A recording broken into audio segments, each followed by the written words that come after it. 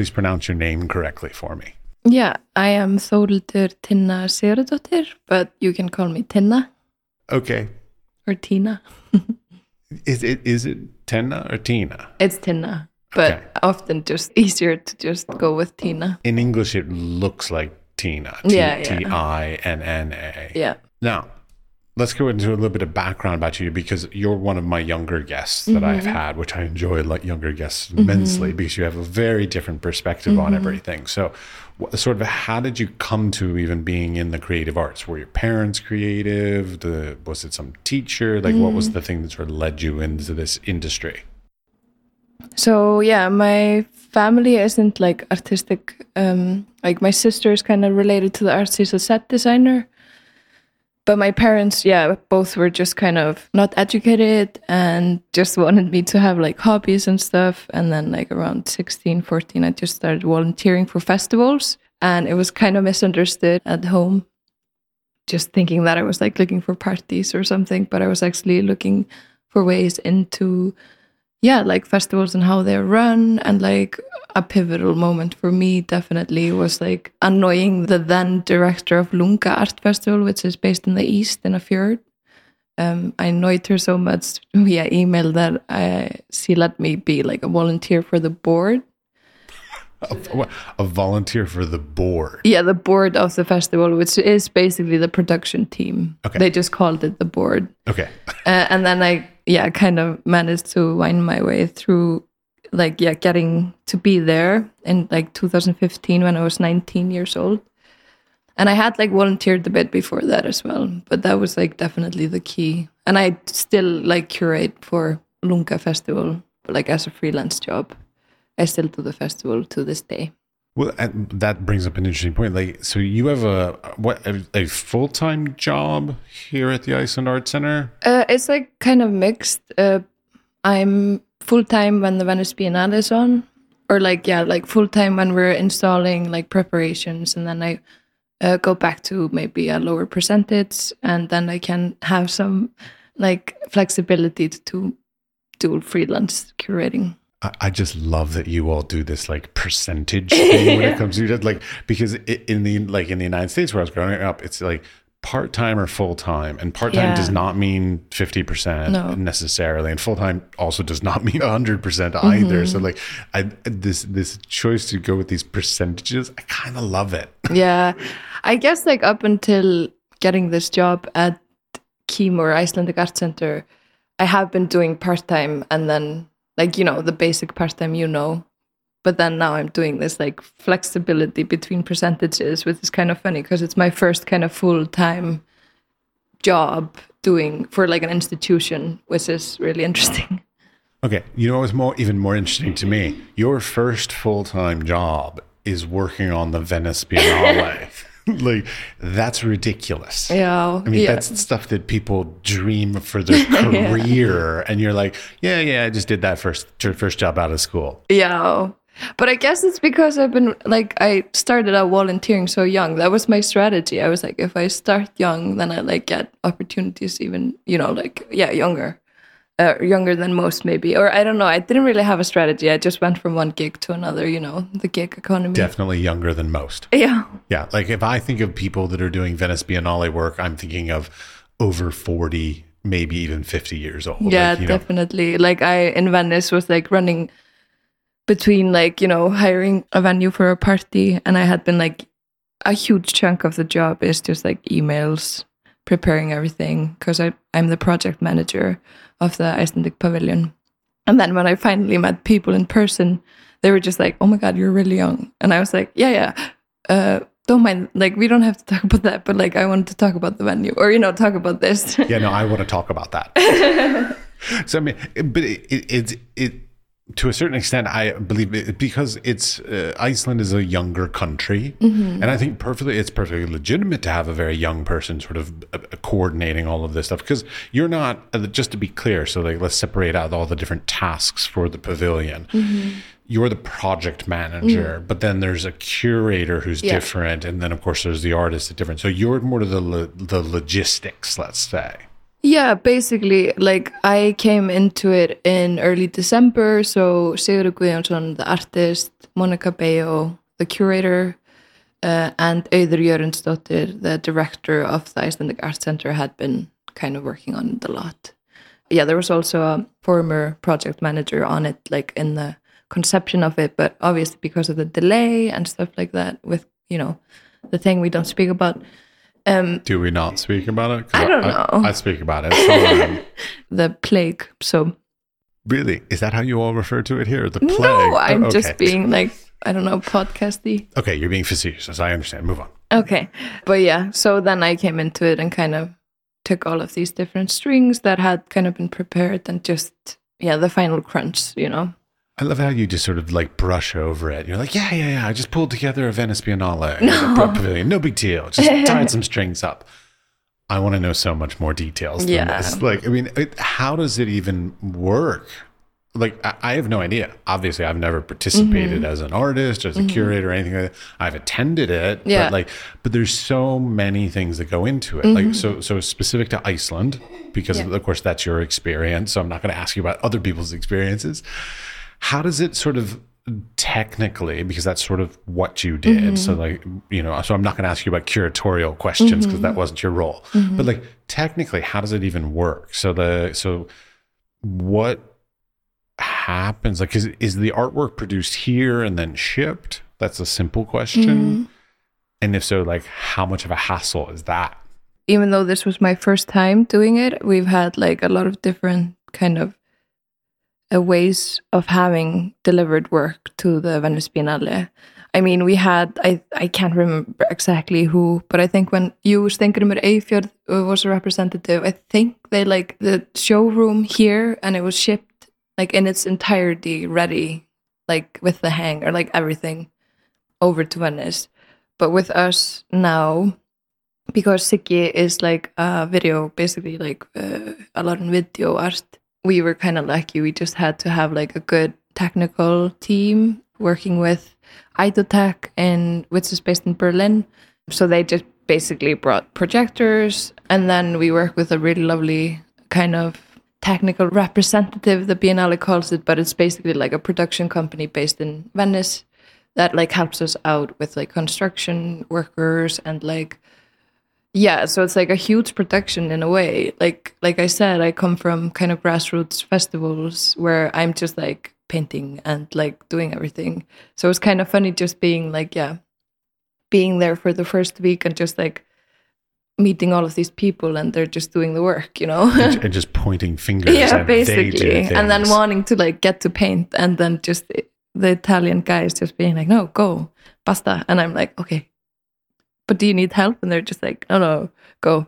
And I'm like, okay. Oh yeah, I used to be a roadie. I used to build the stages for concerts, the big steel girders and all that. Yeah. I used to build those and all that. So like I've had a lot of that kind of laborious work in my life, and I love it and I miss it dearly. But bodies can't handle it at a certain point. So the installation was basically like twofold. It was like doing the space really clean and nice, building the structure that we project on, and then getting the tech in and the technicians from Berlin and Poland to set up. And then it was just like final tweaks with Siggi in the space and Monica Bayo as well, like in dialogue with us. But it's a lot of different kinds of work, because we did a publication, so we were like the first ones that had set up, like completely set up our exhibition. Quite honestly, a video installation is probably one of the faster installations in the art world. But it was funny going to Arsenale because they opened on the 1st of March for install. I was there on the 1st of March, and like there was no one there. Like we were, I think the Iris Pavilion, which is like a couple of pavilions down from us in Arsenale, they were also there, but then there was just like empty spaces. And then we put it up, photographed it for our publication, the catalog Perpetual Motion. And then we went home to Iceland again, and then we came again. But then people were arriving maybe 3 weeks after us and just staying, pushing through straight to the pre-opening. But it was kind of nice getting this breather and then being able to focus on like RSVPs and like, you know, invites and everything. Well, and printing and publishing this catalog. And I mean, there's that's the thing is that, like, most people, even people who attend the Venice Biennale, just think it's like poof, magic, it's here. Like, you know, each pavilion puts in a year, if not 2 years worth of work to get to that point, to make it look effortless. Yeah. Yeah, I guess so. Yeah, it was a feat in itself. Now, one thing I've never understood about the Biennale is, in the broad stroke, is of course who pays for all of this. I think it's really, really different when it comes to the different countries or participations. Again, not asking about other countries, so your experiences. Sorry.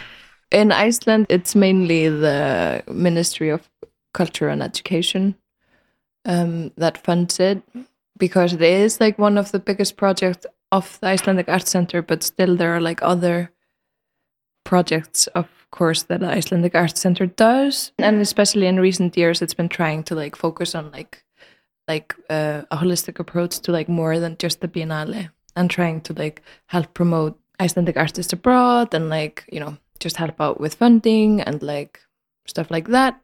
But yeah, it's basically the Ministry of Culture and Education. And then we also have, depending on each participation, different kind of sponsors, or like, how do you say, like partners? Sure, sponsors, partners, yeah. Yeah, so like this year, the Reykjavik Art Museum was helping out with the publication, and Business Iceland is also like a creative partner where helps out with promotion and stuff like that. And then, of course, yeah, I guess that's how it's funded. But then we also work with Sutton in the UK, which is a PR company.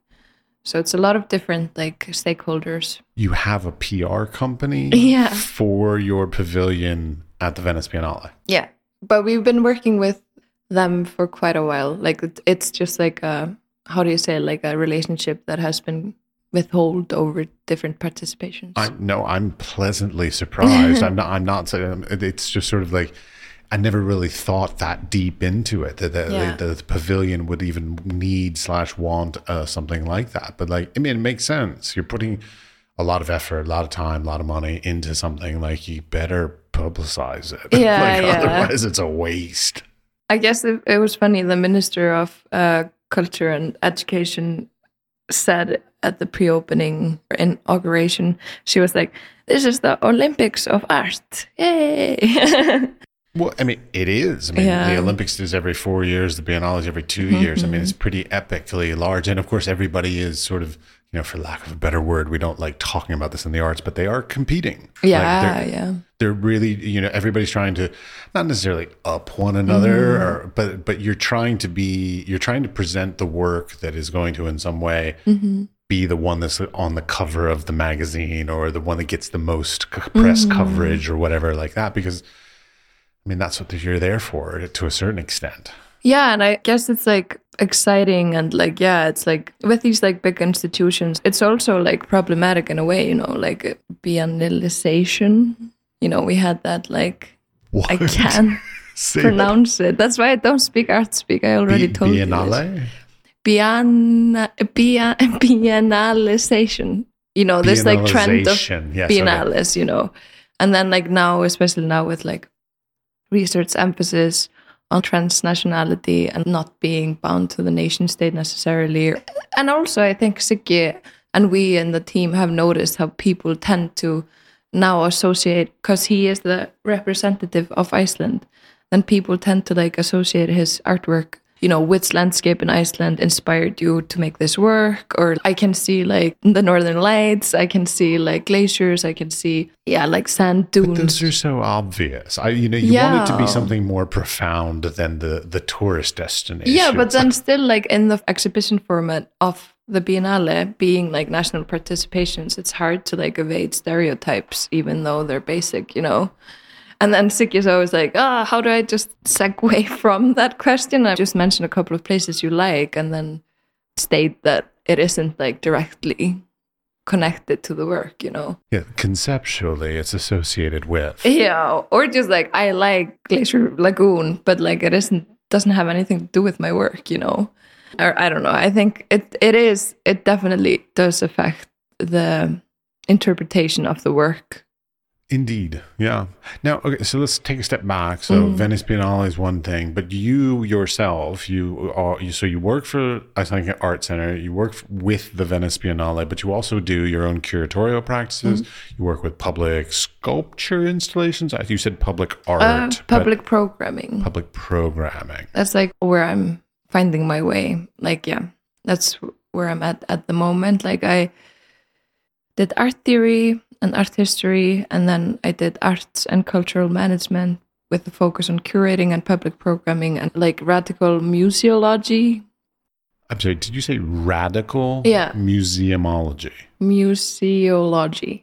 Museology. But I guess that's just a phrase from Claire Bishop. But like I was just focusing on institutions and like trying to, having come from grassroots festivals with like open and more maybe hierarchical dynamics, I was just like, what is it like to be an institution? And I felt like coming before my MA, I felt like I didn't really understand how this all worked, especially in Iceland or even then abroad. And I was just like, who are these players? And like, how do I approach them? And found it like a maze.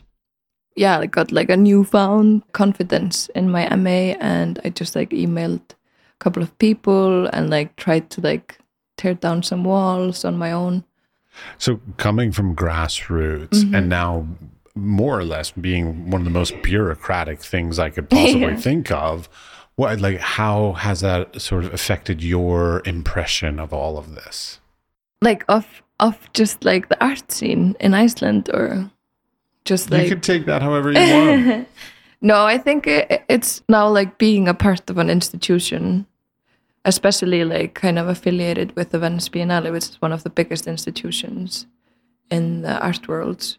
I think I kind of thought I would be like an infiltrator, and I would be like, oh my God, this is all so messed up or something. But then at the end of the day, being part of an institution isn't like being part of a evil corp, you know, like it is human relations and it is individuals. And I guess I kind of challenged my bias a bit. Now, just to be clear, there are some evil corporations in the arts world. Definitely. But it's still like, I think, but of course it's hard. It's hard to maybe step back and like be critical when you are just like in production and coordinating and you're just like talking to different stakeholders, and you know it's hard to question yourself when you're in it, I guess. But I think I have like a more positive outlook now than I did then. What I'm trying to do in my work here, like at the Icelandic Art Center, and like my creative practice, is just opening it up to others as well, trying to like help people out that are maybe having a hard time with approaching institutions. Sure. I mean, grassroots is great. I mean, I come from a grassroots background myself, so like I'm all for it.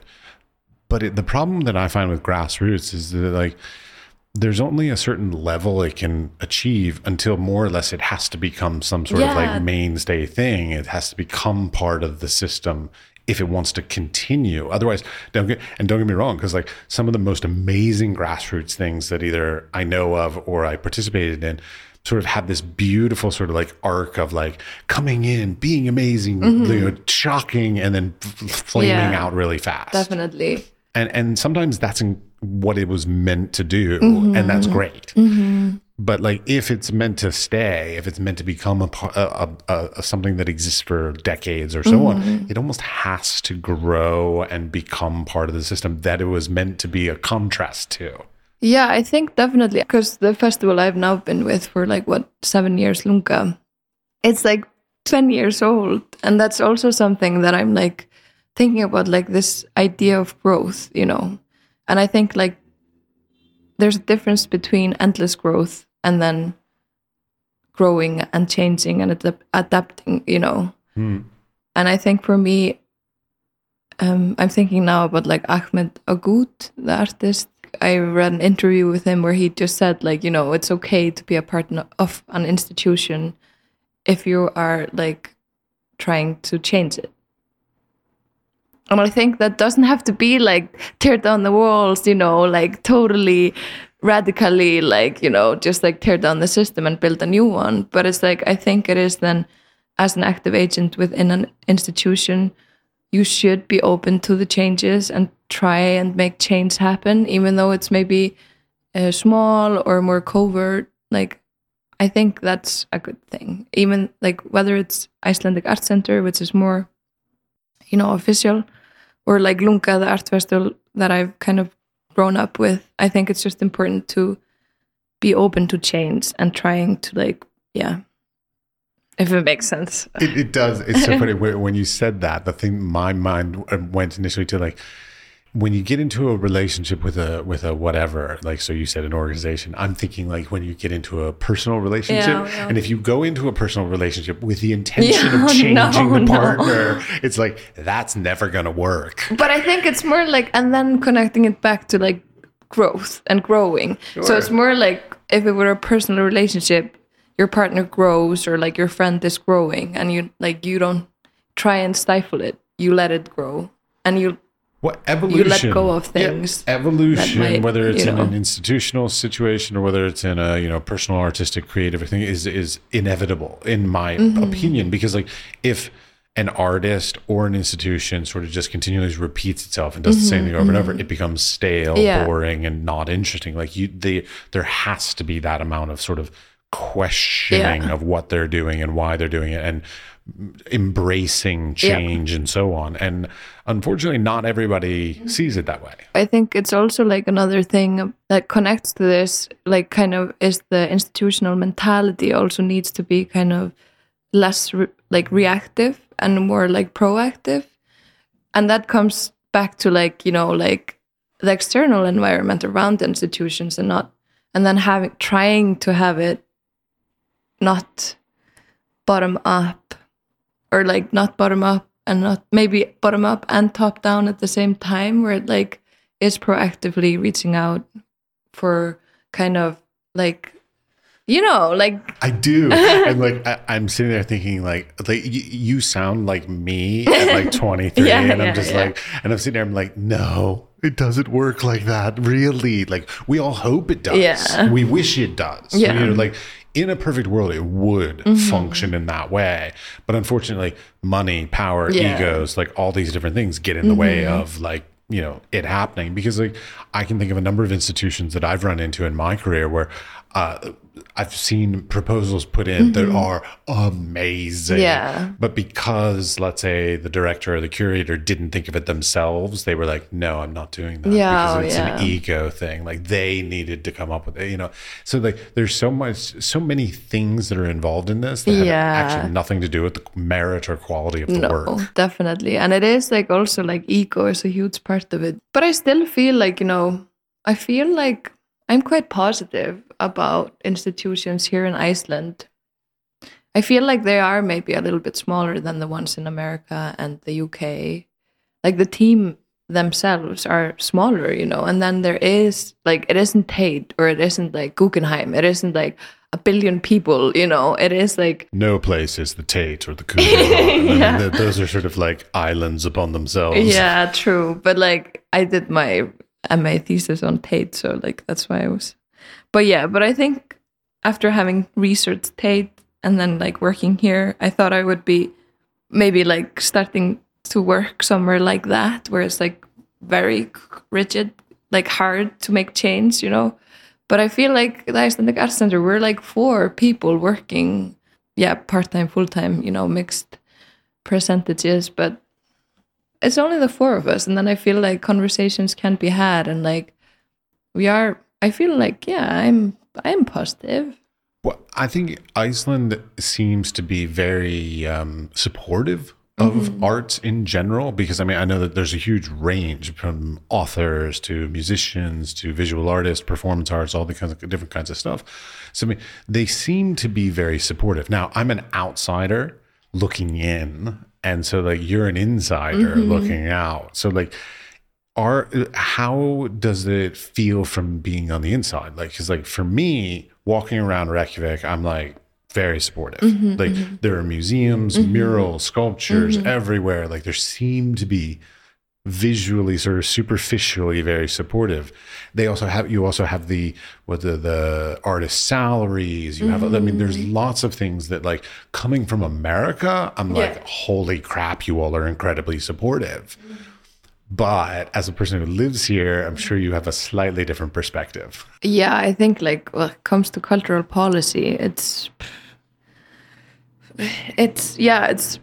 has to do with, like, external cultural policy here.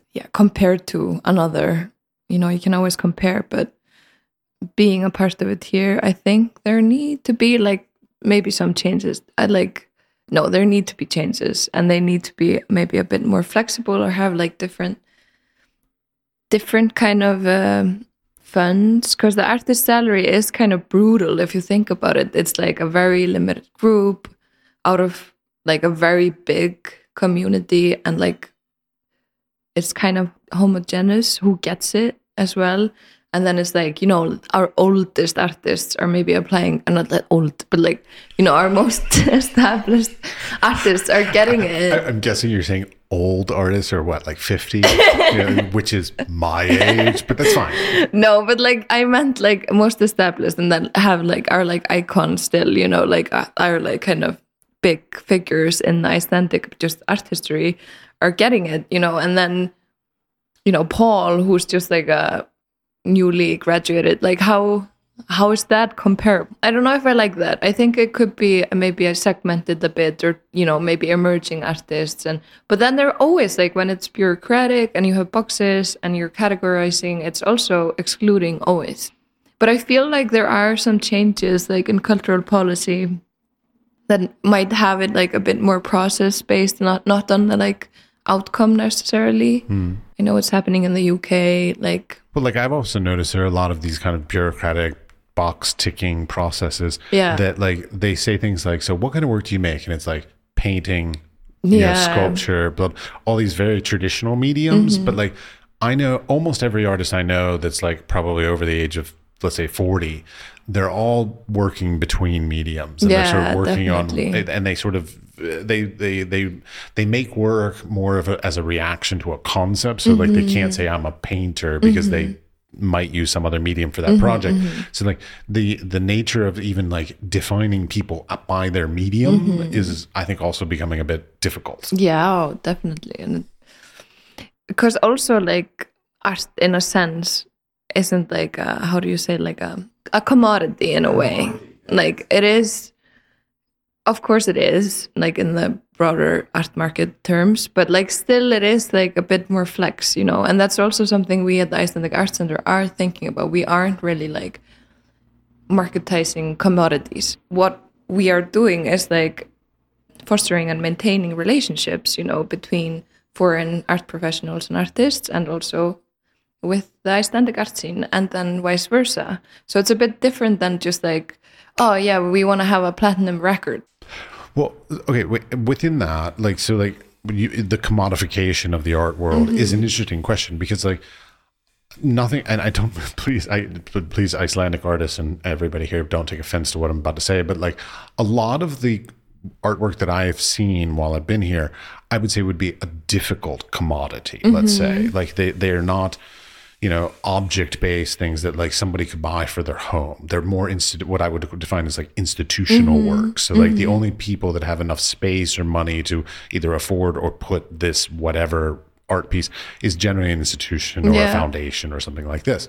So, like, it seems to be a thing to, like, not make commodified things, and it's, to a certain extent, just like pretty much everywhere in the world, it's a bad word when you sort of say, like, yes, I produced this to be sold. Yeah, exactly. Yeah, and that's also just the cliche, like, artists can make money, and, like, just because they're making money, it doesn't mean they're, like, Damien Hirst or, like, Jeff Koons or something. I admire Damien Hirst and Jeff Koons. I respect what they have done. Yeah, definitely. But they're a bunch of bullshit across the board. But I mean, my God, they are amazing at what they have chosen to do. They went down a path and they freaking embraced that thing to no end, to the complete mockery of the rest of the art world. But, and I guess, like, what I respect is about, like, it was so blatantly, like, they just embraced it so blatantly. And that's kind of what I respect, because then maybe there are other bigger artists that are maybe producing a bit more like socially engaged things, or like, and then it becomes a bit more problematic maybe because it isn't so blatantly like, yeah, we're just gonna sell it, it's all about that, I mean, it's hard that balance that we all go through of like, I've got to make money, but I also need to stay true to my vision. That is the eternal problem with the arts. Like, and I mean, whether it's even an institution or whether it's an individual artist, that's or as a curator. But like regarding the art you kind of see on the streets of Reykjavik, or like in the museums, I guess like what you're seeing is like these are the institutions that you've been like visiting, which are the museums and like the maybe bigger galleries. But it's just the like tip of the iceberg, really.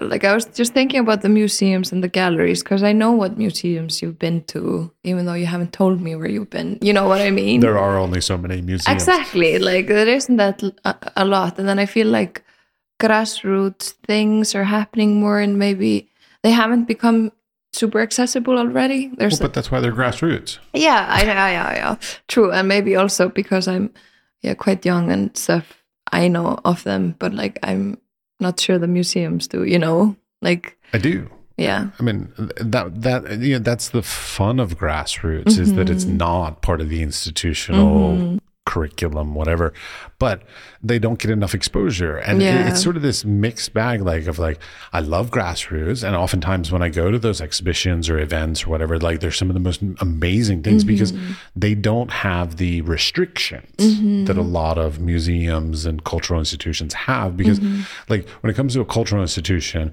they are often getting sponsors, partners, grants, whatever other kind of thing, government funding from Ministry of Culture, and they have to tick certain boxes and meet certain criterias, work with certain gender specific or ethnic, whatever kind of like criteria, or accomplish a certain amount of footfall or etc. All these different quantifiable outcome kind of things the grassroots just doesn't care about, because they just want, their point is to produce something that had never been produced before. Yeah. Definitely. But I want to ask you, like, did you go to the Marshall House? The Living Art Museum in Klingenbang. I walked by it, but it was closed. Yeah. But that's like, I like them as kind of the twilight zone between like these grassroots things and then like the bigger museums here. Well, it is an interesting thing. I mean, the Living Arts Museum is it's basically like a contemporary art museum versus a historical archival museum kind of thing. But then still they have like a huge collection that is all artist donations, and they are one of the oldest artist-run museums in Europe. So they still have this huge collection and archive. Some pieces are still just like anonymous because they have, we were talking earlier about growth and stuff, like they were super grassroots in the beginning of like, it was opened in the 70s. And I love how you're saying you're like the oldest museum in Europe in the 1970s. I was born in the 70s. Come on. All right. No, but yeah, it has like a historical relevance for contemporary art, So yeah, it is a contemporary art museum. It isn't like historical, but like it does have a very big collection and still is receiving and taking like donations from artists. And I really like that space here. And it does, manage to kind of have some connection to like supporting emerging artists and like, but still like exhibiting maybe more what you would see conventionally in like the Reykjavik Art Museum or, Yeah, funny to think how like the art scene here is. It has just recently opened up to me, so I'm also just kind of thinking out loud at this point, and this is helping me also position myself, talking about these experiences and like the stark contrast between grassroots and then like institutions. It's inevitable, sadly. Yeah. I mean, if you want to make a living, that's what the hardest thing is. But some of the most beautiful things are when like grassroots things have the ability to keep their sort of core philosophy, but somehow still become part of the system. Like that's the best, but it's the rarest. Yeah. And that's also something, because you were talking about kind of funding and like if it was really supportive or not, the system here. And I think it is super hard for places like that are growing, maybe like growing into becoming more of an established exhibition space, or like has its collection, or it is a hard place to be because, to be honest, like the government doesn't support it a lot. So it is like a very hard place to be, you know, it kind of in this like in between becoming super like kind of established and institutionalized. But so yeah, like spaces like Klingobang, the Living Art Museum, maybe smaller galleries, I don't know, but obviously it's a different ballpark when it comes to galleries. But you know, it is, how do I say it, like they are doing a really great job. Well, I mean, that's the thing, like throughout doing this podcast, like what I've realized is like you can be creative or be an institution or whatever at a certain level, easily, successfully, perfectly fine your whole career if you want. But there is a transitional point, whether it's an artist career or an institutional, you know, longevity, that like to a certain extent you have to make some changes in order to sort of elevate yourself or evolve yourself into another level. And that's one of the hardest things to do, like, because it's a huge gamble and it might fail, but you almost have to do it or else you're just going to be staying where you are. Yeah. I think that's very interesting in a way. Also now, like we've been talking a lot about institutions, but in my experience as like freelance curator as well, here in Iceland, and I know like my peers kind of like it also resonates with them. It's a weird place to be, being a freelance curator in Reykjavík or Iceland, because you have like these kind of people that work for the museums that are like just in these like, you know, full-time jobs. And they will be there until the day they are forced to retire. Yeah. But then you have artist scene here in Iceland has been very artist run. Like the contemporary art scene has its roots in artist-run spaces, and especially like you see all of these museums have been built for artists, like originally. Right. Like Reykjavík Art Museum has 3 buildings that were all built for different male artists at it, like in their time, and like Gerðarsafn even is built for a female artist, and I think the Living Art Museum, I mean, it wasn't built for an artist, like one artist, but it was built by a lot of different artists. There has been like this transition also between like or maybe even like tensions between older generations of artists kind of welcoming art professionals, like a new generation, including myself, which are like, I don't make art, I don't make music. And I've had like questions asked when I work on projects like, so what kind of art do you make? And I'm like, I don't make art. And the person is just like, what are you doing here? And I was like, no, like I do everything except for the art, but like I love art. That's my passion. And then they're like, okay, strange, you know? And then like it's just left at that. So there's also, I think that's maybe something unique with the Icelandic art scene, or I don't know. The generation gap is a thing. Like, I mean, you know, older generations are looked at. They're one of 2 artists in older generations across the board. They're either the successful ones or the bitter ones. And that's it. And there's no real in between. Or well, I guess the third one would be the people that gave up. Yeah, but I also think it has like seeped into the younger generation as well, you know, because they're bitter also. No, I wouldn't call them bitter, but I think it's also really interesting because we have one art academy. Yeah, we call it Iceland Academy of Arts, I guess. I was like thinking about the Icelandic title, but there it is also kind of artist run, the university. Obviously, there are like some art professionals, but the main teachers are practicing artists. As they should be. Exactly. I'm not saying anything specific. I'm just thinking out loud here, but I think having been in art theory, which is the University of Iceland, we had like a collaboration between the two schools. And so we would then take like classes together, these young emerging artists and like us, the art theorists or art historians. It's a bachelor, you know. There would be moments where it was like, oh, you get different grades because you come from the University of Iceland, so you have like more, like you have to write more, and the artists, as we all know, are all dyslexic. Like this was literally sat in a classroom where I was studying, and I'm not, you know, I'm quite young, you know. And I was like, wow, this mentality, I think it's changed in recent years. There has been changes in the university. And I'm not like being shady, but I'm just saying, like, this is an experience I had. And I was so shocked that I was like, at a certain point, even though they're in their bachelor, if they do a PhD in visual arts, they will have to write their artist statement, which has to be theoretical, you know. You just touched on like my bane of my existence, which is like artist statements. Yeah. I fucking hate them so much. Yeah. But being practical, I was just kind of, and it stays with me, this moment in the classroom. And it stays with me. And I think it will always stay with me because it did kind of reveal some bias between artists and like art professionals or like people that are adjacent to artistic creation, or you know what I mean.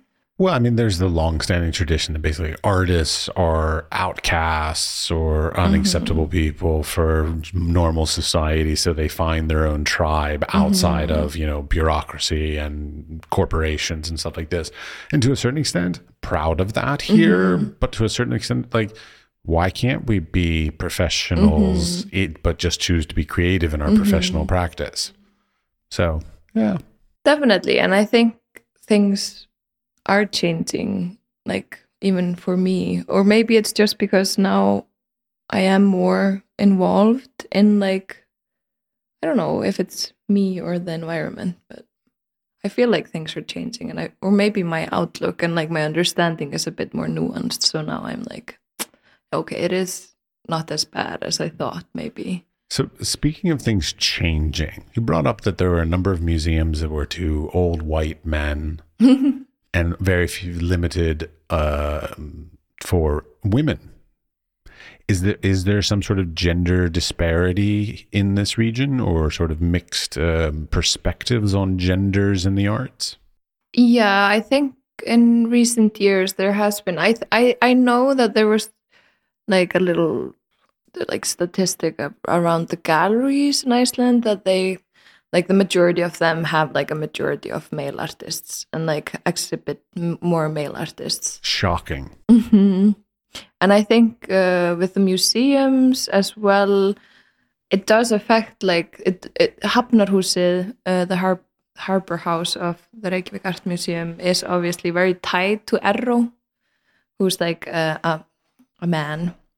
And I think it's like in the contract of the house, there has to be a permanent exhibition with him on at all times, with like very few exceptions, you know, so it affects what they exhibit, of course. But they are trying. I think they have been very aware of like trying to have it like gender equality between the exhibits. Technically not gender equality, considering there's more than two genders now. Exactly. And I think that is also something that is happening at the institution. It is like trying to also surpass this kind of dichotomy, you know, which is good because it needs to happen. There needs to be kind of a more complex kind of understanding of society. And I think I talked once to like, because public program is where my interests lie, but there was in the UK, Richard Martin was like talking about his experiences of curating for Tate and being head of public programming there. And he was just talking about his mentor and like saying that what he wanted to try and do with the public programming was actually to reflect the society. So then just like going into statistic about like, what are the biggest minorities in London? How do I, in a kind of like holistic, long-term, like how do I approach these kind of different community members to like establish long-term relationships with these minority groups rather than just do like tokenizing or like, you know. An institution tokenizing? That's surprising also. But yeah, so I think there is a shift, and I think there is just like, yeah, kind of trying to use the museum as a platform for different voices that are like, but it's always hard, you know, with just like, there's a difference between public programming and then exhibiting, you know, like what you exhibit in the museum and then what you kind of, how you engage with society is, there's also that dichotomy of like, and tension between curating, those different types of curating. Like sometimes they would say like public programming has it so easy because you actually, it's easier for you to like engage with these different communities in the society, but it shouldn't be like, that shouldn't be like the perception, I guess. I think it should be like, you have a whole big museum, you should be able to at least represent, society in a way. It's like, I don't, All right. One of the last things actually I wanted to ask about that I jotted notes down about was, you mentioned the idea of that the Icelandic arts, God, now I can't even think of what Icelandic Arts Academy. No. This place. Icelandic Art Center. Art Center. Yeah. They were trying to encourage Icelandic artists to be exhibiting and showing outside of Iceland. I've been always wondering, like, when people are in certain countries, and Iceland is a very specific example of this because you are an island. So, like, how important or how involved is the process of like being part of the greater art world versus sort of being Icelandic? Yeah, that's really interesting, and I've thought about this a lot because. I'm sorry if I offended by calling the rest of the art world greater. No, probably is wrong. It's fine. The larger art world. No, it's fine. It is really interesting because we have some like quite successful artists that have been living in Berlin or Belgium for a really long time. I know I had this conversation with another guest about Berlin. About like, why is everybody going to Berlin? I think it's also just like, I don't think they all stay there, but we have like artists that are quite successful and they stay in Berlin. Yeah. Well, Berlin, don't get me wrong, very supportive financially, sort of governmentally for artists, even foreign artists. Like, so even if I went to Berlin, like they're very supportive and very encouraging of artists moving and living there. So like, I love Berlin. I'm not questioning Berlin. I just find it very funny that everybody goes to Berlin. Yeah, actually, like often some artists are more kind of successful here domestically and then not abroad, or they're quite successful abroad and then maybe don't have as much visibility here. Because you were saying like that the Iceland seems like superficially to be quite supportive of art and music and but then the reality of we don't have an artist visa, so it's super hard for artists that are non-European, so American, Canadian, South American, African, Indian, to actually stay here. Asian, just be inclusive. And that is something that is actually now starting. There is a group, a collective that is trying to raise awareness of this problem here. Okay, but just to be clear, you're talking about an artist visa. And for the American listeners, you have no idea what we're talking about because there's no such thing in America. No, and I guess like for Icelandic listeners as well, they're trying to raise awareness about this, and maybe that's a nice way to end kind of my contribution to your podcast. It's just like, it is really important, and it's kind of brutal. They just had an event here that was called "Why Don't You Just Marry an Icelander?"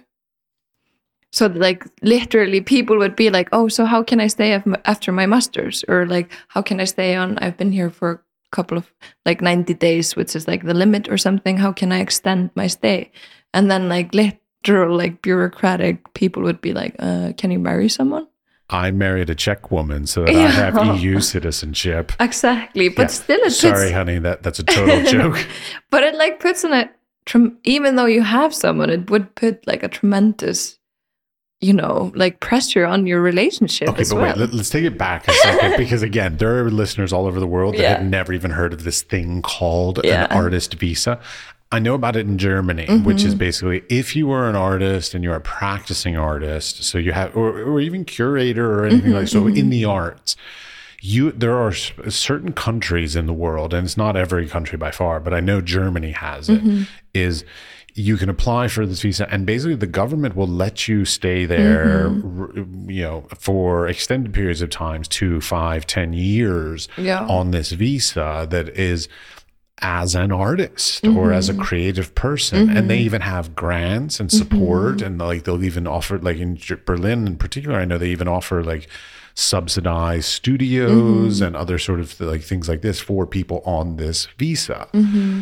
And that is not existent in the United States. And not in Iceland. And probably not in the Czech Republic either. So it's a very rare thing, but like the countries that seem to have this opportunity, ironically, have a lot of artists. Yeah.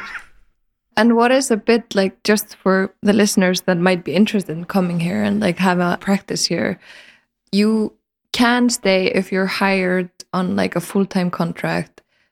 That's 100%. 100% as like what you have, like, how do you say, you have to have an MA degree and you have to be specialized in something specific and you have to be hired on a contract doing exactly that. But that's just a visa. Yeah. Like, I mean, that's basically nothing specific to artist visa. And it's so hard because for artists, you never kind of are fully employed, you're kind of, and you can't start your own individual company. Like, it is like a mess. So like I think it's nice to mention it here just to raise a bit of awareness about it. It's an interesting thing because like at Iceland, on the one hand, you as creative people want to get your stuff out into the world, and you also want the world to come here and sort of see and experience and participate here.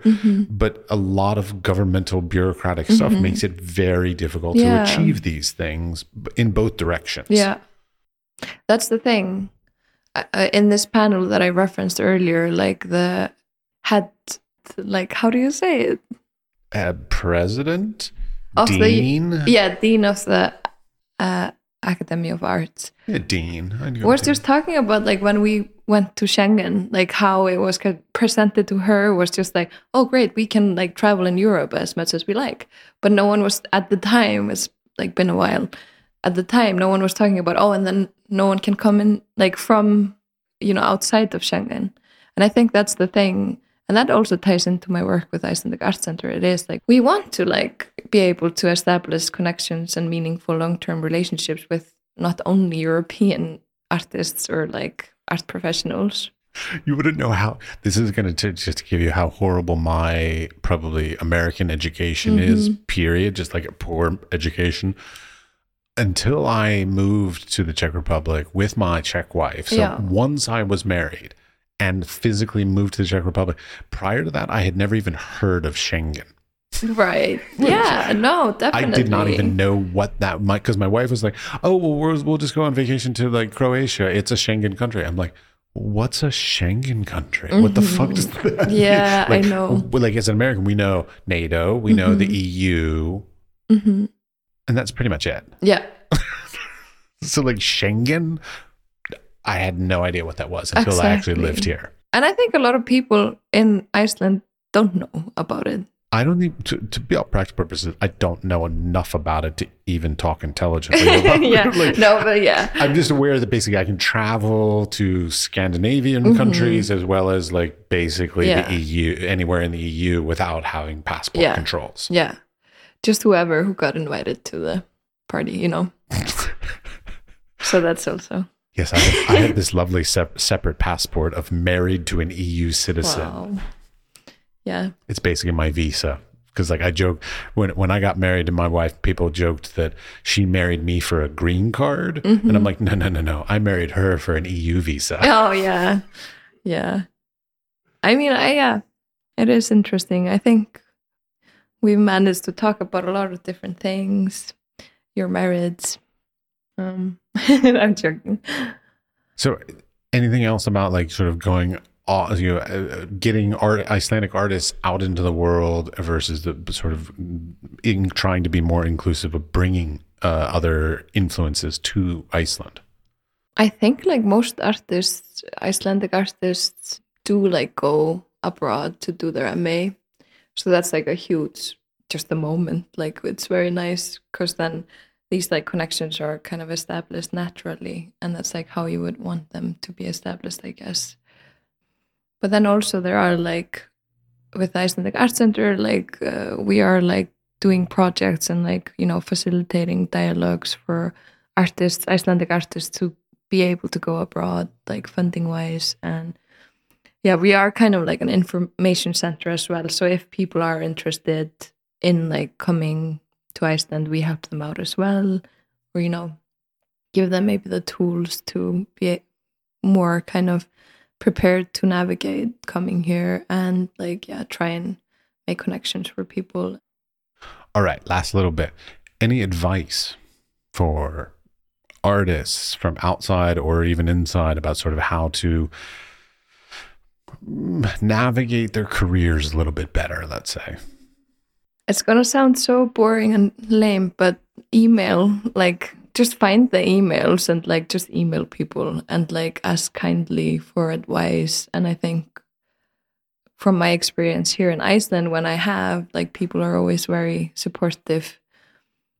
And just like, yeah, no matter if you're like Icelandic or you come from abroad or you have an Icelandic citizenship, but maybe aren't like, you know, born here or born and raised here. I think it's just like, don't be shy about just emailing without having really a kind of strategy or like agenda.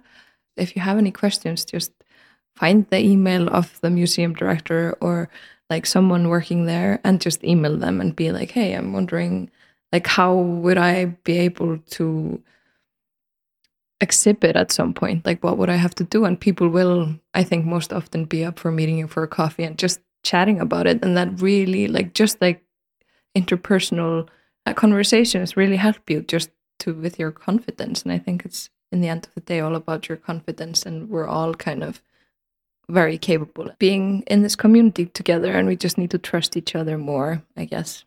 Yeah, relationships are the foundation of it all. I mean, a lot of us are very romantic, myself included, that we believe like merit of the work is the most important thing. But like in the end, like even if you make the most amazing stuff, if you don't have that network, that peers, those whatevers, like it's not going to get to the right people. So like it's always about, yeah, to my detriment. Like I made the mistake of not making enough friends, basically, early in my career. As some of the other people that like I went to school with, they made lots of great friends, and I can see that their career trajectory sort of went a little bit better than mine. And it's of my own doing. I mean, you know, I blame nobody else. I was an arrogant little shit in my youth, so like, yeah, it's my fault. But it is a very important thing that a lot of people don't understand. They want it to be about the merit. They want it to be about these romantic ideas of being in the arts world. But in reality, it's really about the relationships that you build. And I think, like the relationships that you have can also affect like what you produce. If you are in a, and I think that's the thing, like it's not just about networking and like superficial connections. It is about friendships and like lifelong friendships and these dialogues and like, and also just like having different friendships with, you know, people of varied age, and like just like always establishing these friendships on an equal basis and then basing it out of respect and friendship. And then you learn the most from each other, you know? And I think that's the most beautiful advice I can give. Sure. Yeah. Anytime you try to use somebody, they know they're being used. Yeah, right. And like it never goes well. Right. So I think that's the thing. I've gotten where I am now because of many amazing people that have been my seniors, but the red thread through everything was just like them treating me like an equal and me kind of growing into that position then, because these amazing people, I was like, I'm so grateful, thank you. And all of these people were just like, hey, no, you're like, you got this, you know, like you are my equal. We're working together. You're not working for me. And that is so amazing. You are very lucky. Yeah, I guess so. Yeah. All right. Well, thank you very much. Thank you. Thank you for having me.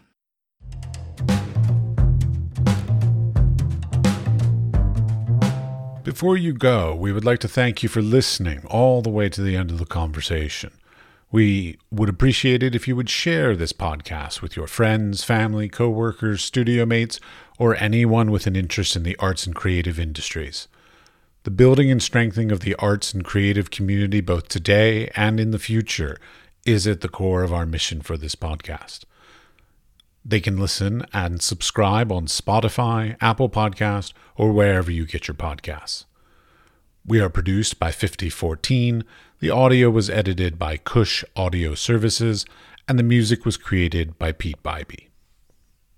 The Wise Fool Art Podcast is supported in part by an EEA grant from Iceland, Liechtenstein, and Norway in an effort to work together for a green, competitive, and inclusive Europe. We would also like to thank our partners Hunt Kastner in Prague, Czech Republic, and Kunstsentrene i Norge in Norway.